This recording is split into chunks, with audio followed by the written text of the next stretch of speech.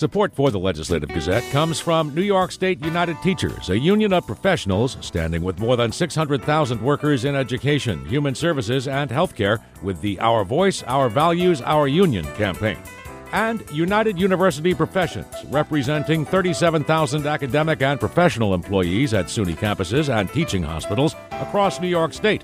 Frederick E. Cole, President. UUPinfo.org.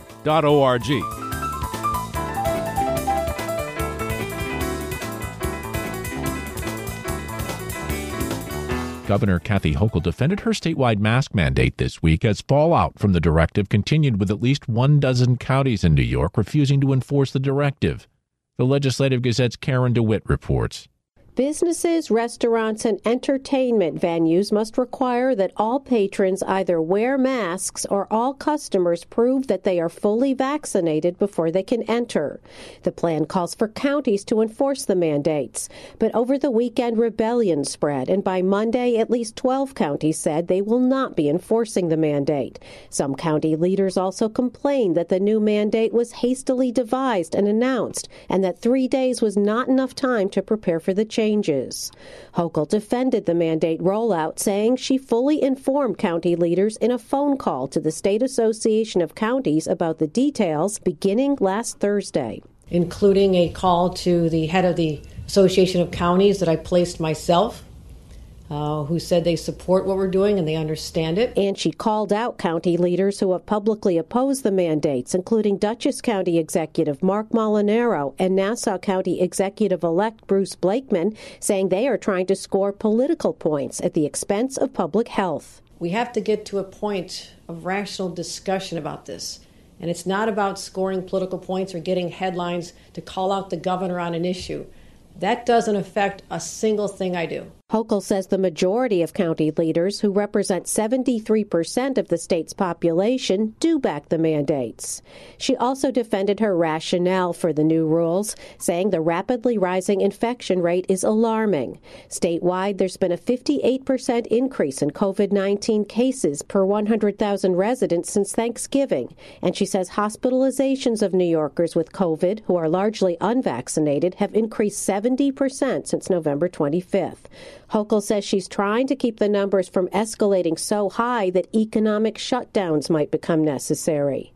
The governor was joined by selected local leaders and business owners who backed the mandate, including the mayor of Oswego, Billy Barlow, in central New York. He says the hospitals in his region are close to capacity. The mask mandate does strike a fair balance, as you've described, between protecting our citizens and allowing businesses to safely stay open and operate successfully. 32 hospitals across upstate are currently restricted by the state health department from performing elective surgeries. That's because their bed capacity is less than 10%.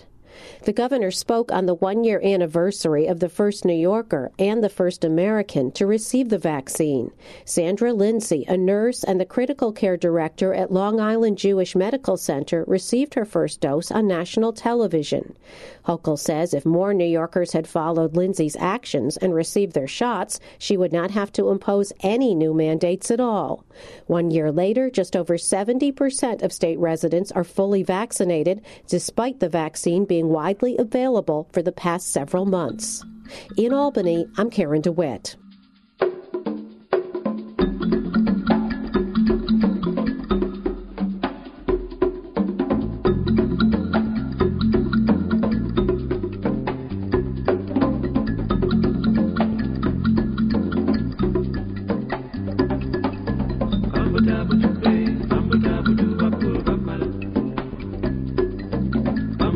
You are listening to the Legislative Gazette, a program about New York State government and politics. I'm David Gastina. Joining us now, Legislative Gazette political observer Alan Chartock. Alan? Former Governor Andrew Cuomo has been ordered by the Ethics Commission to give up the millions of dollars he was paid to write a book about his response to the pandemic. An attorney for Cuomo immediately called the action unconstitutional and promised to fight. Cuomo was directed to turn over the proceeds earned from American Crisis, Leadership Lessons from the COVID-19 Pandemic, within 30 days under a resolution approved 12-1 by the Joint Commission on Public Ethics. Your thoughts this morning? Well, among other things, David, I wouldn't want to be either of the Cuomo brothers right now, but I wouldn't want to be Andrew. I mean, this is very tough stuff. I have a feeling that there is a case here for Andrew Cuomo. You know, he was given this money, and now they want to take it back. And I think he can make an argument that this is illegal and not proper. I have very little sympathy for the guy. And the question is, did he break the rules?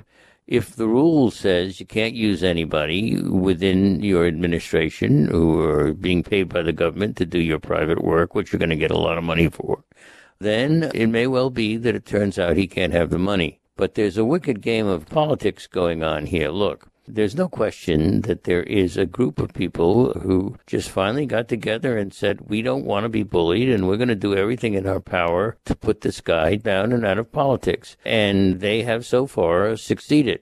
In the beginning, it looked like he would go back into politics. Andrew's a guy who gets up and does his thing and has always been tough, which is why I've named him Tough Guy Andrew over the years. And it does not look right now like that's going to happen. But the people who are on the other side of this are not going to give him a break. They're going to push and push and push. And that's what's happening now. So it doesn't look good for Cuomo, but there are, of course, those people who think he is not deserving of this kind of treatment and who will support him one way or the other. Right now, it does look like he's in a bad and very dark spot. Well, the dean of the New York State Assembly is retiring after 52 years, a man you've spoken with many times who's been in your classes to talk about New York State government and politics. He's Richard Godfrey, the Manhattan Democrat from the 75th District. He was at one point the youngest legislator ever elected and has now become the longest-serving legislator in New York history. He, of course, is the chairman of the Health Committee, and he came in as a rebel and has certainly found his way in that powerful leadership position. Well, I've watched Dick Gottfried from the time that we were both very young on the west side of Manhattan and what his procedure was for gaining power. He was a guy who upset the apple cart, and he won. But when he got to the legislature itself, he was a team player and would come to my classes, and I would kid him about it. You know, I mean, after all, he got to power by being a rebel. And, of course, he has been a distinguished and brilliant chairman of the Health Committee. And, you know, it's kind of sad to see him go. Because while a lot of people decry seniority and long terms in the legislature as being a bad thing, here's a guy who really did come to peace with the way in which the legislature works and who did it well. I'm sad to see him go. Legislative Gazette political observer Alan Chartock.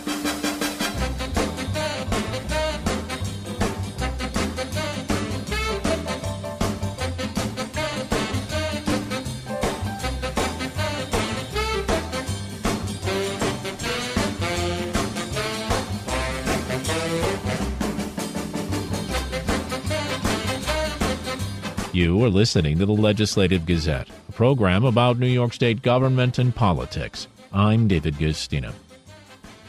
New York Congressman Paul Tonko is stepping up his efforts to counter automated software employed by scalpers to buy up Christmas gifts and resell them to consumers at outrageous prices. The Legislative Gazette's Dave Lucas explains. Tonko appeared Monday at Vortex Video Games in Waterville East with local business owners to promote the Stopping Grinch Bots Act. They have all gone through the struggles of being able to put on the shelf hot items that people want for this season. And sometimes they're just not affordable or available because of these mechanisms that bots utilize. The Democrat from the 20th District describes bots as self-running programs, automated software that can track and purchase inventory online. In a matter of seconds, third-party vendors can use them to buy up trending items until they're out of stock. PlayStation 5, I think, comes to mind, right? You probably all had struggles with that. That's a very popular item. What happens is these bots organizations will purchase large amounts, extraordinary large amounts at the then retail price, jack up that price, and make it, again, unaffordable for the retailer to have or available for the retailer many times. And this will allow for an issue of fairness, a more level playing ground for the retailer to be able to stock their shelves with the toys that are most popular. In 2016, Tonko's Better Online Ticket Sales, or BOTS Act, was signed into law by President Obama to ban ticket bots that intentionally bypass security measures online and unfairly outprice individual fans. Tonko says the new law would apply the structure of the BOTS Act to e-commerce sites, empowering the Federal Trade Commission and attorneys general to enforce consumer protection laws to protect shoppers against their use. Frank Loya owns Forgotten Freshness, a classic video games shop in Mechanicville. And it doesn't just happen with this. The bots are with collectibles and toys. Sneakers is another big one. Yeah, anything like that. Like, we see the graphics cards, the consoles firsthand, sometimes the toys, but there's also, they do it with Pokemon cards, which are very huge right now, and we sell those in the shop. I go 6 months at a time without being able to get them, and it's because people are using bots to buy them online to sell them. So it's not even just video games, it's all this stuff that that kids want for holidays, that parents, they know the parents will spend this extra money, and it's been a problem for a while, and it only gets worse as technology for the bots gets better. The BOTS Act isn't foolproof. A weekend ticket scalping incident saw bots sideline fans of pop star Olivia Rodrigo, keeping people nationwide from buying concert tour tickets as it acquired, then resold them on various websites for as much as $9,000 a pair. Tonko urges consumers to report such incidents. If that is happening, we need to bring that to the attention of the FCC, because applying the law as legislatively intended is what we do as watchdogs in the equation. The bill may not move in time to affect this year's holiday shopping season. For the Legislative Gazette, I'm Dave Lucas.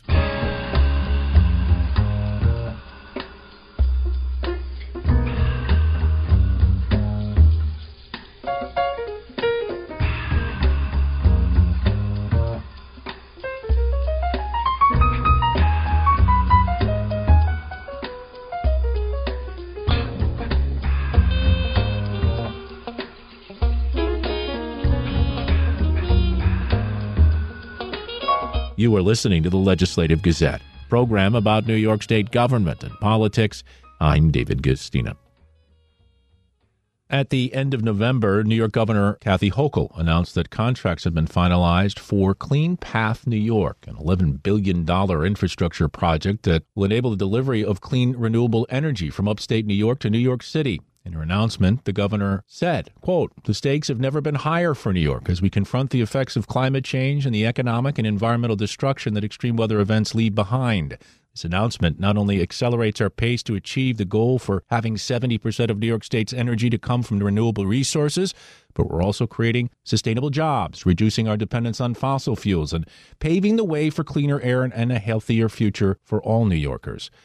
Joining us to talk about the Clean Path New York project is Justin Driscoll, the interim president of New York's Power Authority, or NYPA. Welcome, Justin. Thank you, David. Great to be with you. Also with us this week, Jeff Blau, the CEO of Related Companies. For the past 25-plus years, Jeff has been responsible for directing and overseeing new developments worth over $60 billion in virtually every sector of the real estate industry. But in this case, he represents a partner with NYPA, an organization called Energy Re. Welcome, Jeff. Good to be here today. And last but not least, Shashank Sane. Shashank is Executive Vice President of Transmission Development at Invenergy, where he's responsible for the multifaceted execution of complex transmission projects, including analyzing the market for new development opportunities, working with customers to commercialize the projects, and building relationships with key stakeholders. Welcome, Shashank. Thank you, David. Great to be here. Great to have all you stakeholders here in this huge, one of the largest, if not the largest in the last 50 years, energy projects in New York. Justin Driscoll of NYPA, let's start with you. Give us an overview of this project, your role and the role of the New York Power Authority in establishing this clean energy transmission line. This is really a really exciting project, transformational in nature. It will be a 175-mile entirely underground transmission line that's designed to bring upstate renewables, wind and solar, directly into New York City. And what's exciting, what's necessary about this, as we look to drive the Governor Hochul's clean energy goals and state policy forward, is that it's one way that we can solve what we call the tale of two grids, with New York City's power generation being delivered historically largely by fossil, and a lot of upstate wind and solar being developed. And this line is designed to deliver that wind and solar from New York into New York City. And so, very exciting. It's one piece of the overall solution as we look to green our energy delivery system. But we're very excited about it. As you know, we're a branch of state government, and so our mission is to drive the governor's energy policy forward. And we operate large transmission. We own about 1/3 of the bulk transmission system. So what comes with that is existing rights of way. And so what's great about this project is it largely relies on existing rights of way. And so about 100 miles of the project will be in our existing high voltage transmission line. And NYPA also will utilize its pump storage facility in Schoharie County that we call Blenheim-Gilboa, so that if we do have excess wind and solar generation, we can store it in that pump storage facility and deliver it when needed. So we're very excited about this. We've got a great partnership, great partners, and we look forward to executing and delivering this project. Again, that's Justin Driscoll from NYPA, the New York Power Authority. And let's go to one of the partners now, Jeff Blau. He is with an organization called Energy Re. And of course, Jeff, this is a public-private partnership that New York is involved with here in order to get the investment. And because of the size, really the large size of this project, massive, in fact, it requires partnering with the private sector, including places like Energy Re, right? Correct. So I thought I would give you a little bit of the history of how this came about, at least from our perspective. As you probably know, I'm also the CEO of Related Companies. We're one of the largest real estate development companies in the United States. And one of our goals long-term has been to own our buildings long-term. And as a result, we've had a strong focus on sustainability and reducing energy consumption over the years. And we got very active in the energy space and built an energy team and started doing some solar development in order to achieve those goals in our buildings. And then ultimately, New York City passed a bill called Local Law 97, which for the very first time chose to use a goal of limiting carbon emission as opposed to energy consumption. And what we realized when studying this bill is that our buildings were not, and all the buildings, I'm speaking for the industry, not just Related, really couldn't achieve the targets that were put out there because the formula upon which Local Law 97 relied upon was based upon the grid in New York City. And as Justin said, that grid here is driven mostly by fossil fuels. 80% of the energy is produced by fossil fuels. And we realized if we were ever going to be able to comply with Local Law 97, that grid needed to be cleaned up. Originally, we thought we would just build some solar and wind, but the problem here in New York is these wind and solar projects require a tremendous amount of land, and obviously we don't have that much of it in New York City. And the Local Law 97 didn't allow you to produce wind and solar outside because they truly wanted to clean up the New York City grid. So we went and spoke to the city and the state, and we realized that the only way to solve this problem was to go where there is lots of land upstate New York, produce generation of wind and solar, but actually bring that energy into New York City, and hence the transmission line that Justin spoke about. Ultimately, the state decided to do an RFP for a bundled package of generation and transmission, which would feed that renewable energy into New York City. And that's the project that we were selected for. And as Justin said, this will be the largest renewable energy project ever built in the United States, about $11 billion. And we're very excited to be a part of it and partners with NYPA and Invenergy. So looking forward. Now, Jeff, were you selected as part of a bidding process? How did you get selected? Correct. So this was a state-issued request for proposals. I think about 15 companies originally responded to the request for proposals, and the governor selected 2. And our project, Clean Path, is one of the 2 selected projects. Let me follow up. You mentioned this issue of land. There's not enough land, so you come upstate, you develop these renewable energy projects, and you are intending to transmit that renewable energy back to New York City. We know traditionally in New York, there's a divide many ways politically between upstate and downstate. I'm assuming that one of the issues here is jobs. By doing this upstate, you create jobs. But do upstaters develop any of the energy that's generated other than sending it along down to New York?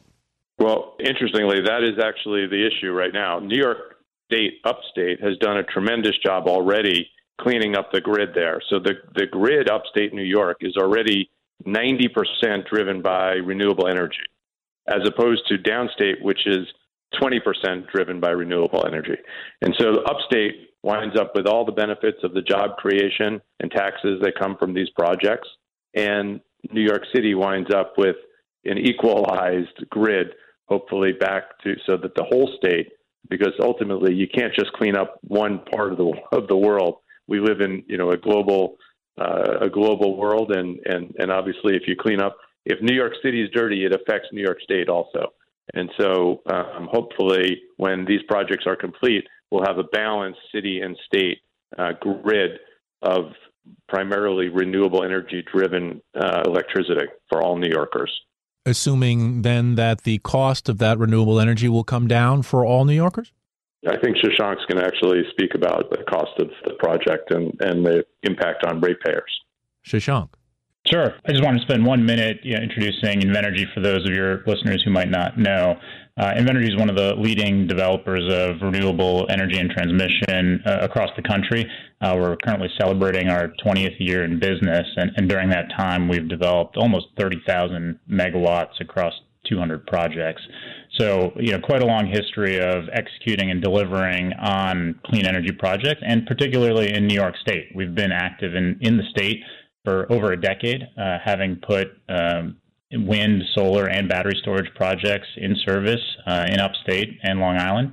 And through those projects, delivered millions of dollars of tax and other payments to the communities upstate, and created numerous jobs upstate. So we're very proud to be partners with the communities in upstate New York to deliver these projects. One point I do want to clarify on the earlier comments about the energy being delivered downstate. One of the unique aspects of Clean Path here is that it really is a holistic solution. It's not just a transmission line. It is a combination of 3,800 megawatts of renewable energy, the Blenheim-Gilboa pump storage facility, and the transmission line all together, which will bring clean, reliable energy into New York City. That being said, as I just mentioned, there's 3,800 megawatts of renewable energy being built upstate, all in New York State, paired with a 1,300 megawatt transmission line, which means that in many hours of the year, there will actually be more renewable energy than there is transmission capacity to bring that into New York City. Therefore, there will be actually quite a lot of renewable energy delivered and used upstate out of the portfolio that we're building. So I just wanted to make sure that one point was clear. On the issue of cost, one of the real benefits of the transmission line that we're pursuing here is that it will alleviate significant congestion across the electric grid in New York State. Justin earlier talked about the tale of two grids and the renewables split versus upstate and downstate. But even beyond that, there is a fundamental inefficiency of the New York State grid because of congestion along the transmission system. So what the Clean Path transmission line will do will alleviate one of the key constraints in the system, allowing a more free-flowing energy system within New York State, which not only will reduce congestion costs around the electric system, but also increase reliability of the system by having more options to deliver energy to various parts of the state. So the transmission line will play a key role in bringing additional reliability to the electric grid in New York, just by its existence, but also the fact that it's an underground line makes it much more protected against severe weather events and otherwise. So it really will be a key asset for the state long term. What about the issue of environmental justice? Environmental justice is really at the core of what we're doing here. The premise of bringing renewable energy into the city is with the goal of being able to reduce the utilization of the fossil generation within the city. And so the health benefits that will create are really focused on bringing the health benefits and cleaner air to underserved, disadvantaged communities in the city. And so it's really the core tenet of what we're trying to do. Along with that, we are very focused on engaging with disadvantaged communities in terms of both the routing of our transmission line as well as the economic development impact. So we will be certainly making available tremendous job opportunities to those communities, and also working in concert with them to focus the transmission line and our routing most appropriately. The health benefit, though, is really the main focus of our endeavor here again, and the real metrics to measure that are, we anticipate a 20% reduction in particulate matter annually from the power sector. And as you, I'm sure, are aware, that particulate matter is really a big negative from a health perspective. And so a 20% reduction will be quite an impact there. In addition to that, we anticipate 49 million tons of carbon emission reduction across the state through the life of the project. So environmental justice is critical to this project, and we look forward to engaging with all those communities as we move forward. Unfortunately, we're out of time. We've been speaking with Justin Driscoll, the interim president of the New York Power Authority, Jeff Blau, representing Energy RE, and Shashank Sonay, executive vice president of transmission development at Invenergy, partners in Clean Path New York. We'll continue our conversation next week on the Legislative Gazette. Justin, Jeff, Shashank, thanks so much for being with us. Thank you. Thank you. Thank you. And that about does it for this week's show. We had help from the New York State Public Radio Network. For copies, call 1-800-323-9262. That's 1-800-323-9262. Ask for program number 2151. Or just listen or schedule a podcast on the web at WAMC.org. And join us again next week at this same time for more news on New York State government and politics. For the Legislative Gazette, I'm David Guistina.